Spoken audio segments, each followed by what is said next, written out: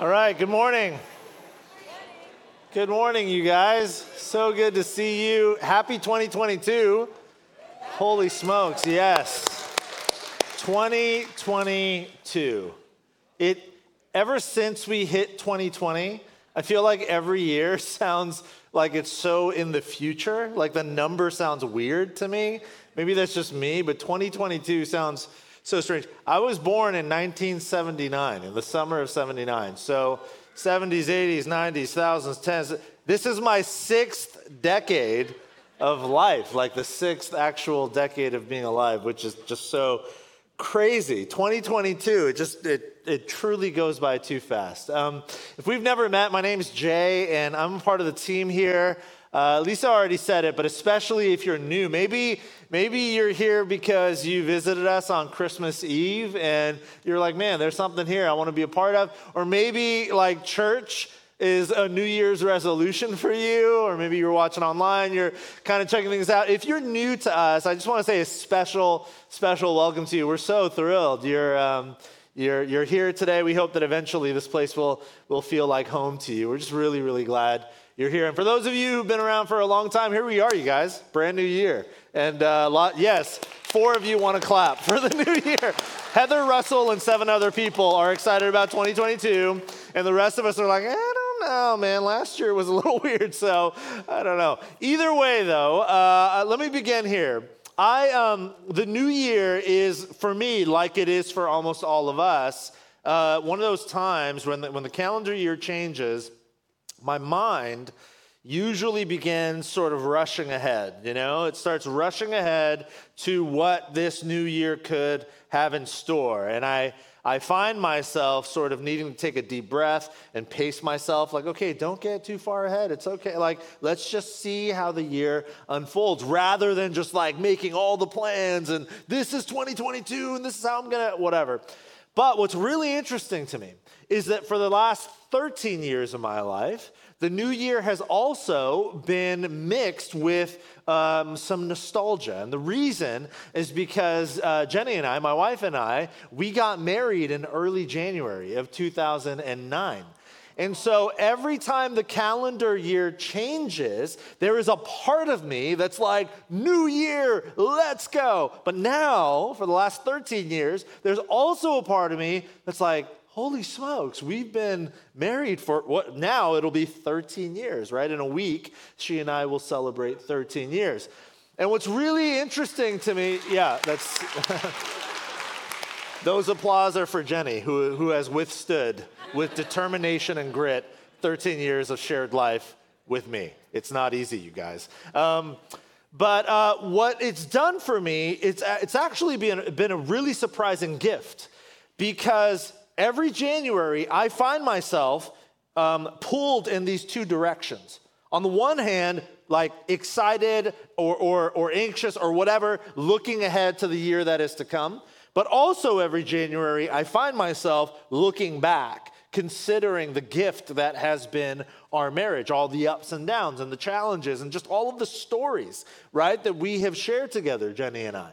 And so every January now, I find myself in this strange but beautiful and profoundly helpful position of both looking ahead and also looking back. And that's one of the gifts of having an anniversary that falls in January. And I share that with you only to say today, I just want to spend a few moments as we begin the new year together, this first Sunday of 2022. I just want to spend a few moments helping all of us sort of live in that moment. In looking ahead for sure, but also considering backwards. All that is uncertain before us, but all that we know has always been true and will continue to always be true. Because when I think about January, for me, I have no idea what 2022 is going to look like. I mean, I have some thoughts, I have some hopes and some dreams for sure. I have some anxieties and some fears maybe, but I don't really know what the year holds in store. But what I do know is the story of my life with Jenny. What I do know is that no matter what is in store this year, the love we have for each other, the strength we find in one another, our mutual commitment to follow Jesus together and to love and care for our children, like all those things are certain for me. And they're certain because I can look back on history and know all of that to be true. Make sense? That's what I want to do for us today. Not for you to find your hope in my marriage, but you get what I'm saying, right? It was like, everyone, trust me and Jenny. And just, no. You get what I'm saying. There is much that is uncertain before us, but there are some things that our own histories and the history of the world tells us is true and is never changing. To do that, I want to begin by reading a psalm, Psalm 46. It is a well-known psalm, and you'll see why it's well-known, because there's a line in here toward the end that even if you don't know the rest of the psalm, we're going to get to a line near the end where many of you are going to be like, oh, I know that line. So this is Psalm 46. God is our refuge and strength, an ever-present help in trouble. Therefore, we will not fear, though the earth give way and the mountains fall into the heart of the sea, though the waters roar and foam and the mountains quake with their surging. There is a river whose streams make glad the city of God, the holy place where the Most High dwells. God is within her. She will not fall. God will help her at break of day. Nations are in uproar. Kingdoms fall. But he, God, lifts his voice and the earth melts. The Lord Almighty is with us. The God of Jacob is our fortress. Come and see what the Lord has done, the desolations he has brought on the earth. He makes wars cease to the ends of the earth. He breaks the bow and shatters the spear. He burns the shields with fire. And he says, here it comes, be still and know that I am God. I will be exalted among the nations. I will be exalted in the earth. The Lord Almighty is with us. The God of Jacob is our fortress. Psalm 46, verse 10. There's that line that many of you know. Be still and know that I am God. Your grandmother probably had that verse embroidered on a quilt hanging in her hallway, right? Like, you know that line. Many of you know that line. Be still and know that I am God. Now, because of this, many people assume Psalm 46 is a psalm of peace and tranquility and serenity. But we just read the entire psalm. And actually, most of the psalm is the opposite of peace, tranquility, and serenity. Most of the psalm is about the earth giving way, the mountains quaking, nations in uproar, and kingdoms falling. Now, when we read the Psalms, many of you know this, it's poetic language, right? The Psalms are actual poetry. It's Hebrew poetry, and so this is metaphorical language. And when you apply the metaphor to your own life, what you realize, even now, thousands of years after this psalm was actually originally written, this is the beauty of Scripture, like we can relate to the metaphor. When we think back on the year that has been, or even further back on the several years that have been leading up to this moment now, we can relate to the metaphor. It has often felt for many of us, if not most of us, like the season that has felt like the earth is giving way, like the mountains are quaking, like the nations are in uproar and kingdoms are falling. Yes? I mean, the language applies. It's like this is metaphorical language we could use to describe the last couple of years, especially. And in reality, it's language we could apply to the entirety of our lives.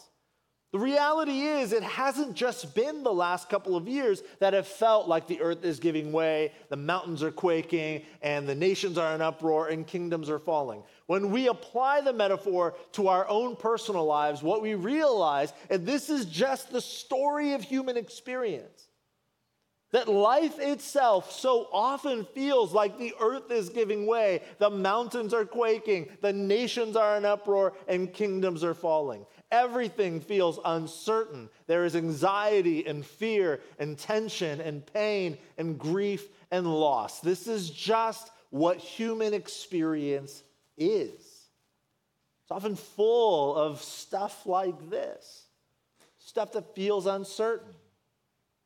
And we have glimmers, these moments of joy, to be sure. I don't want to paint a picture that's like super downer, right? The reality is, of course, we experience the highest of highs as we also experience the lowest of lows and the long plateaus of just boredom and mundane life, or so it seems, right? We can relate. The point here, though, is that famous line, "Be still and know that I am God," this line that we read and we think like, oh man, that sounds so peaceful, so beautiful, so tranquil, like so calm and gentle. That line is found in the midst of chaos. That line is like the anchor point of an entire psalm that is full of chaos. And that's extremely helpful for us and hopeful for us because our lives are full of chaos.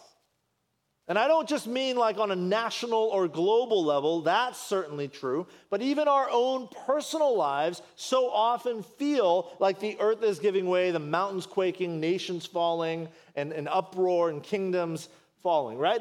Our personal lives feel that way so often. I was just reading recently, actually, some data, some statistics about burnout in the American workplace. And this isn't even touching on our personal lives, right? This is just in like the American workplace. This is really recent data. It says that 52% of all American workers, they think, feel burnt out. 52%. Over half of the American workforce feels burnt out, which is actually up nearly 10% from pre-COVID numbers. 27% of all American workers, so more than 1 in 4 people who are working, admit that it is almost impossible for them to unplug from work, to shut it off, to stop working when they're not working. 75%, 3 in 4 of all doctor visitations in America today are due to stress-related issues. 3 out of 4 connected to stress. And stress and burnout are the most common causes of long-term sickness in the American workplace, by far. Stress and burnout. Listen, this is just professional life. Like, I won't even delve in, and there is a lot of data. I won't even delve into the data about our personal lives because I don't want to be that much of a downer on this first Sunday of the new year. But just know it is dark. Like, we are in a difficult place as Americans, and in particular as Silicon Valley, citizens of the Silicon Valley. Like this stuff, like the pace of life, the breakneck pace and speed of achievement culture that we see in our entire country is actually accelerated here in the Valley. You know this, right? This is a difficult place to live life. And it is almost nearly impossible to achieve like healthy balance in life here in the Silicon Valley. You feel this tension in your life. And I share this with you not to depress you. I share this with you because I want you to know that Psalm 46 and the Bible as a whole understands our plight. And there is an answer.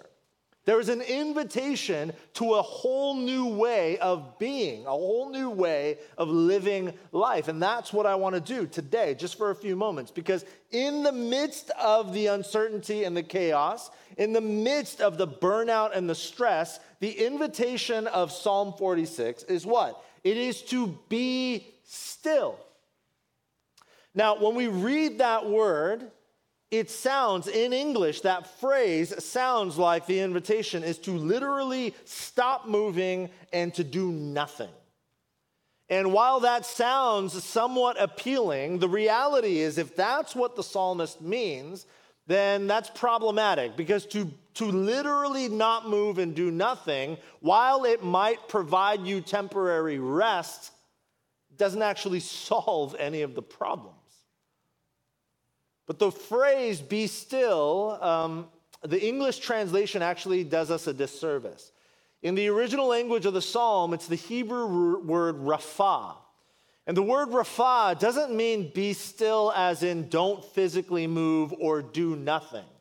Rapha is actually an active word. It's an invitation to do something. And that something to do, rapha, it actually means to let go or to release or to relinquish. In the context of Psalm 46, what most scholars believe is that the best translation of the word rapha wouldn't be still, but it would actually be surrender. So the best way to understand Psalm 46:10 in the context is in the midst of nations in uproar, kingdoms falling, the earth giving way, and the mountains quaking. In the midst of all the chaos and anxiety and fear and uncertainty, surrender and know that I am God. That's what God says. Surrender. It isn't be still. It isn't surrender. It isn't like release and relinquish into the ether somewhere. It's not like, hey, just stop doing anything, do nothing, release all of your cares and your worries just into the ether and let it be. That's not what the psalmist is saying.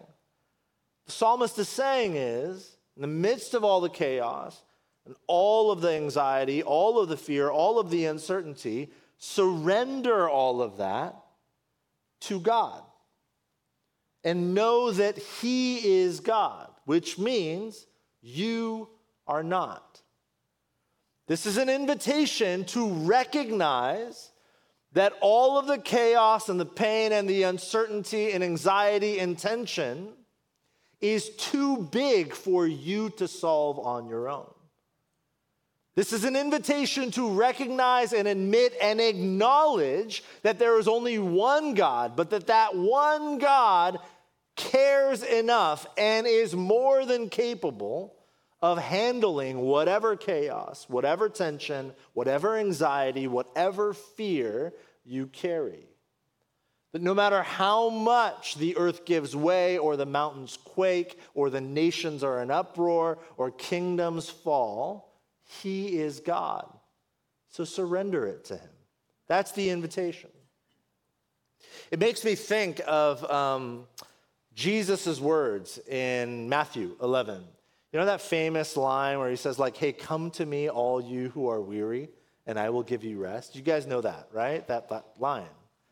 If you don't know it, it's okay. Jesus, our great teacher, Savior of the world, He has this beautiful line, Matthew 11, verses 28 and 29. He says, like, hey, if you're tired, come to me.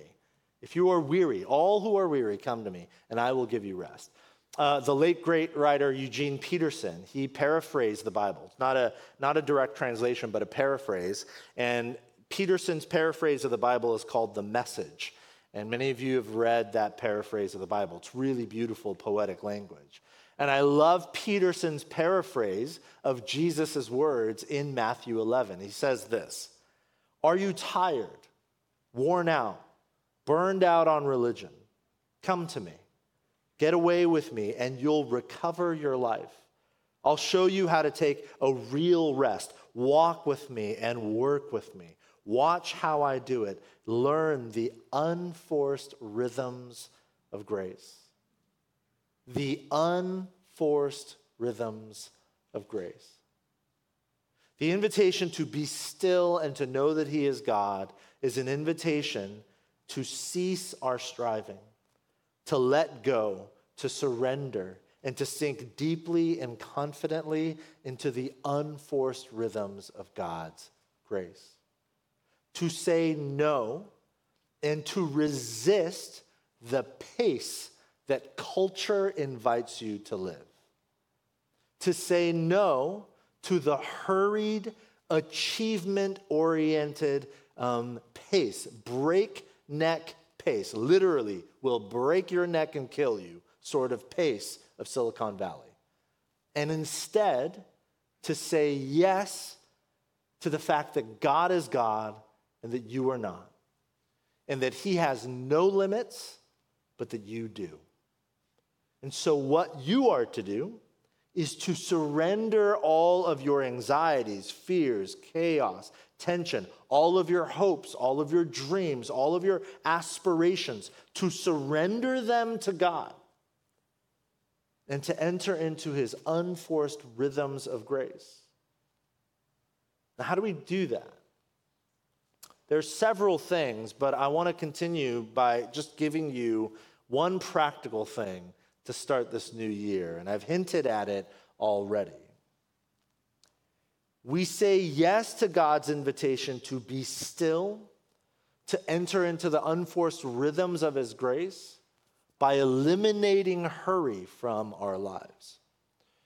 This is something that many of you have already thought about, know, maybe you've done some reading on this, and I think that is a good thing. Culture at large whispers this lie to us, especially Silicon Valley culture. It whispers this lie that a hurried life is a productive and successful life. But this lie is diametrically opposed to a healthy spiritual life. Now, I want you to hear me clearly. What I am not saying is sit back, be lazy, and do nothing. That's actually not the biblical invitation. It's not actually about doing more or doing less. It's actually about the pace at which you do whatever you do. And by pace, I don't even necessarily mean speed in a literal way. What I mean is the posture and condition of your heart.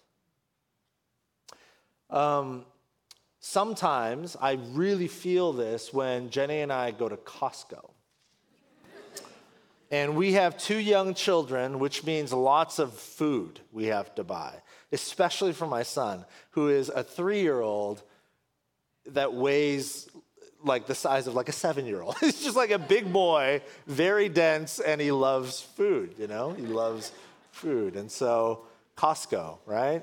And we're both really busy. Ideally, we'd love to go to Costco during the weekday, like on a Wednesday at 10 a.m. when like less people are there, but we can't.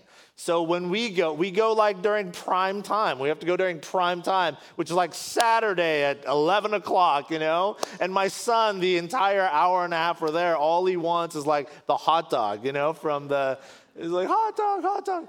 And every time we get in line at Costco, I feel this tension. And it's kind of funny, but it'll be helpful. When I say we have to eliminate hurry from our lives, again, I'm not talking about speed. Think about your life like a Costco line. Like the Costco line moves at a particular speed that I do not control, yes? But whether I feel hurried or not, I do control. Some days, on my best days, I stand in that Costco line and I enjoy the extra time with my kids. We make jokes, we tell stories, and other days, I do not enjoy the time. I feel hurried. I feel anxious. I feel like, why? Why is that person up there? In fact, I'll give you a better example. I'm digressing. I might go over time, but this is a good example. This past week, we had the week off, and me and some friends, we took our kids, family friends, we took our kids to a really popular Mexican restaurant. And in this Mexican restaurant, you have to actually wait in line based on the type of meat you want in your tacos. And so I get in the carne asada line, which is obviously the most popular line, and I'm waiting, and there's probably 4 people in front of me. So I'm thinking to myself, this place is really fast. I'm thinking to myself, this is great. It's only 4 people. We'll get our food. We'll be on our way. And then the lady at the very front of the line, this is just this week, the lady at the very front of the line, she speaks in Spanish.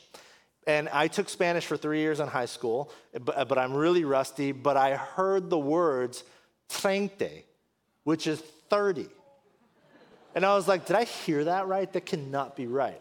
And sure enough, you guys, this one woman orders 30 carne asada tacos. So I'm standing in that line, literally not moving for like 20 minutes. And you can imagine what happens in me. There's nothing I can do to control the speed, but there was something I could have done to eliminate the hurry. I just chose not to because I needed my tacos, Okay. The late, great Dallas Willard, he once famously said, some of you know this quote, he said, "You must ruthlessly eliminate hurry from your life." A hurried life is a sign that we have anchored our lives not on God, but on our own ambitions, plans, abilities. A hurried life indicates that we've compromised relationships for the sake of results. But here's what the scriptures say about the pace of our lives. Philippians 4. "Do not be anxious about anything, but in every situation, by prayer and petition, with thanksgiving, present your requests to God. And the peace of God, which transcends all understanding, will guard your hearts and your minds in Christ Jesus." Our friend John Mark Comer, in his book, The Ruthless Elimination of Hurry, he says it this way: "In the end, your life is no more than the sum of what you gave your attention to." I love that thought. That bodes well for those apprentices of Jesus who give the bulk of their attention to him, Jesus, and to all that is good, beautiful, and true in his world, but not for those who give their attention to the 24/7 news cycle of outrage and anxiety and emotion-charged drama, or the nonstop feed of celebrity gossip, titillation, and cultural drivel. Convicting, is it not? The way we eliminate hurry is not by changing our circumstances. You do not control much of what 2022 will bring your way. It will just happen. But you do not need to be hurried. You can live at the pace of the unforced rhythms of God's grace if you would choose to do so. But it begins with the transforming of our minds. We'll get to that in a moment. Let me show you what I mean, though. I want to show you an image here. This is called the Mueller-Lyer illusion. Now, I just told you it's the Mueller-Lyer illusion, so I gave away the answer to the question I'm about to ask. Which line, horizontal line, is longer, the top or the bottom? The bottom. Wow, I just told you it's an illusion, and yet many of you still said bottom. Now, this displays my point. Why? I just told you it's an illusion. I just gave you the answer. In fact, I'll show you the next slide. The lines are the same length. They're the same length. But even though I'm showing you this, still, what is your brain telling you? No way, dude. That image is a lie. The bottom line is longer. The bottom line looks longer, right? The Mueller-Lyer illusion is actually, it's a great example of something that researchers call the difference between system 1 and system 2 of your brain. And there's a lot to this. If you're interested in it, a researcher named Daniel Kahneman wrote a book several years ago called Thinking Fast and Slow. Has anybody read that book? Yeah, several of you. It's a fantastic and mind-bending book. But basically, what he says is that your brain can be compartmentalized into two different sections, system 1 and system 2. And it's very complex, but the basics of it are that system 1 of your brain is the part of your brain that's just instinctive and reactive. System 1 of your brain is the part of your brain that looks at those two lines and says, the bottom one's longer than the top one. On to the next, right? I don't need to know anymore. I don't need any more evidence. That's it. And I'm just going to move on. System 2 of your brain is the part of your brain that would pull out a ruler and print out that image and take the ruler and actually measure and go, oh, they're actually identical. Now, what does that mean? I'm oversimplifying here, but what does that mean? That means that system 2 of your brain goes slower, it takes longer, it requires more discipline. You have to actually do the work. System 1 of your brain is the part of your brain that's lazy. Doesn't do any of that. It's just bottom line longer than top line. Onward, next, right? That's that part of your brain. And why does this matter? Daniel Kahneman, the writer of Thinking Fast and Slow, he says this: System 1 continuously generates suggestions for System 2. So the fast part of your brain, the reactive part of your brain, is always suggesting ideas to the slower, more disciplined, thoughtful part of your brain. It's suggesting impressions, intuitions, intentions, and feelings. And if endorsed by system 2, impressions and intuitions turn into beliefs and impulses turn into voluntary actions. Okay, why do I share all of this? If you want to eliminate hurry from your life, you cannot do it in a hurry. Let me say that again.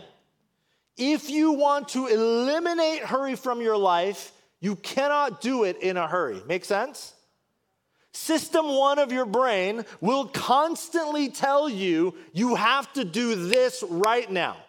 Just react, go, and then move on to the next thing. Be productive, do more, achieve more, attain more. That's what system 1 will tell you. But if you want to eliminate hurry from your life, you have to tap into system 2. The part of your brain that is more disciplined, that is slower but steadier. It's more thoughtful. It thinks more critically. It engages more deeply. This is why Paul says in Romans 12, do not conform to the pattern of this world. We might say, do not conform to the pattern of Silicon Valley, but be transformed by the renewing of your mind. Rather than fixing our minds on the things that feel reactive and instantaneous, we have to slow down enough to fix our minds on the things that are not just the things that don't just feel true in the moment, but things that we know are true because we have all of our own personal histories and the history of the world to show us. This is why Paul also says in Philippians chapter 4, finally, brothers and sisters, whatever is true, whatever is noble, whatever is right, pure, lovely, admirable, if anything is excellent or praiseworthy, think about such things. To say yes to God's invitation this year to be still and to know that He is God, we have to begin to eliminate hurry from our lives. And to eliminate hurry from our lives, we cannot do it in a hurry. We have to invite the Spirit of God to slow us down enough so that He might renew our minds. So that rather than fixating on the problems to be solved or all that is uncertain or all that feels chaotic, we instead fix our minds on that which is true, and noble and right and pure and lovely, admirable, excellent, and praiseworthy. The stuff of God that has always been true, and no matter what this year brings, will always be true. Several years ago, I was with a friend of mine named Jack. And Jack and Dot were both in their 80s. Jack was in his late 80s, and he was a part of our church community at the church where I was on staff at the time in Santa Cruz. And I went to visit Jack and his wife Dot in their home because Jack was dying. And again, he was in his late 80s. He had lived a long and fruitful and beautiful life.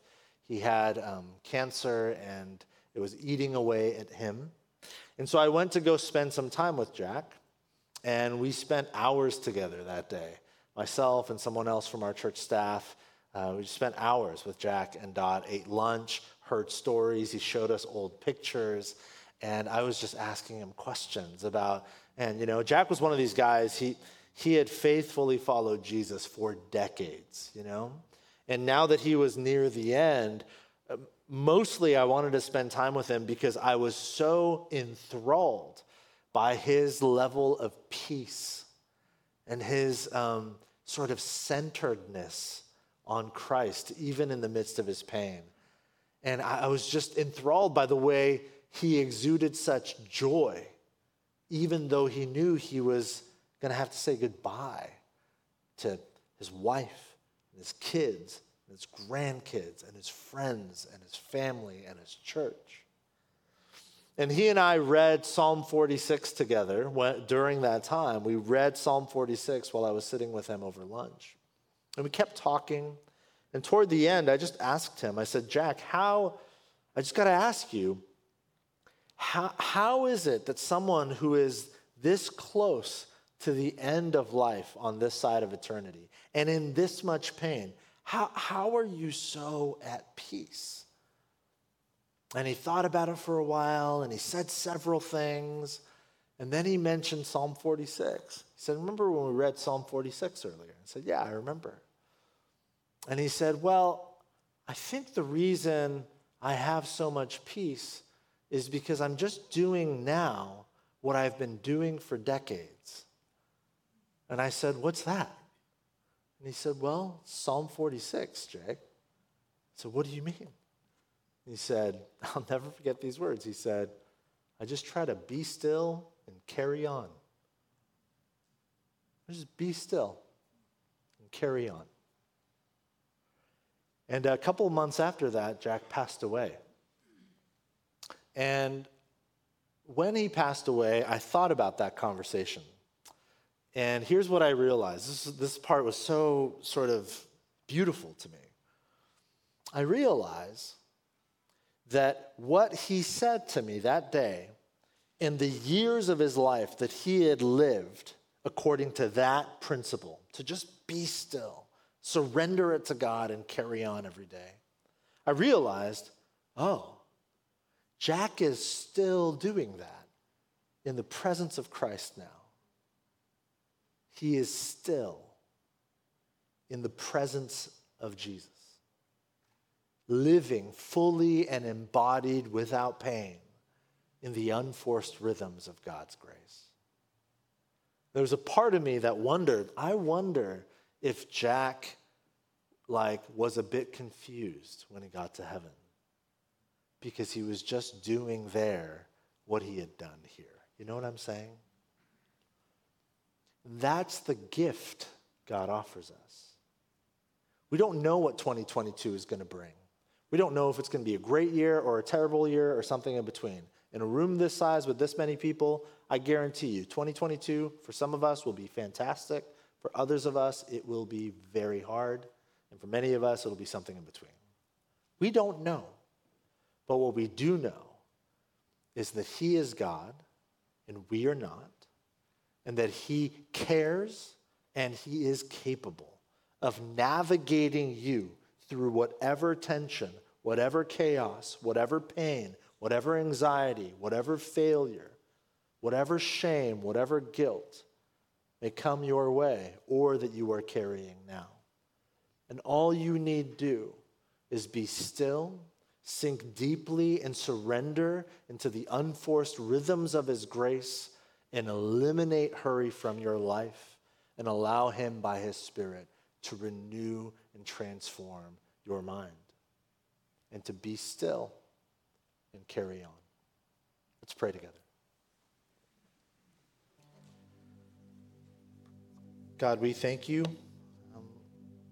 for your grace,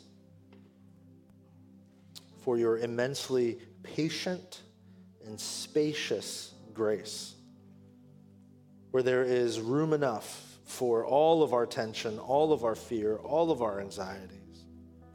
And we thank you for inviting us into that grace. And we pray that you would give us enough trust, enough faith today to surrender, to be still, to let go, to release and to relinquish all that we have been holding on to, all that we've been carrying into your care, into your caring and capable hands as we trek into this new year with you. We love you and we thank you. Pray these things, Jesus, in your name. Amen.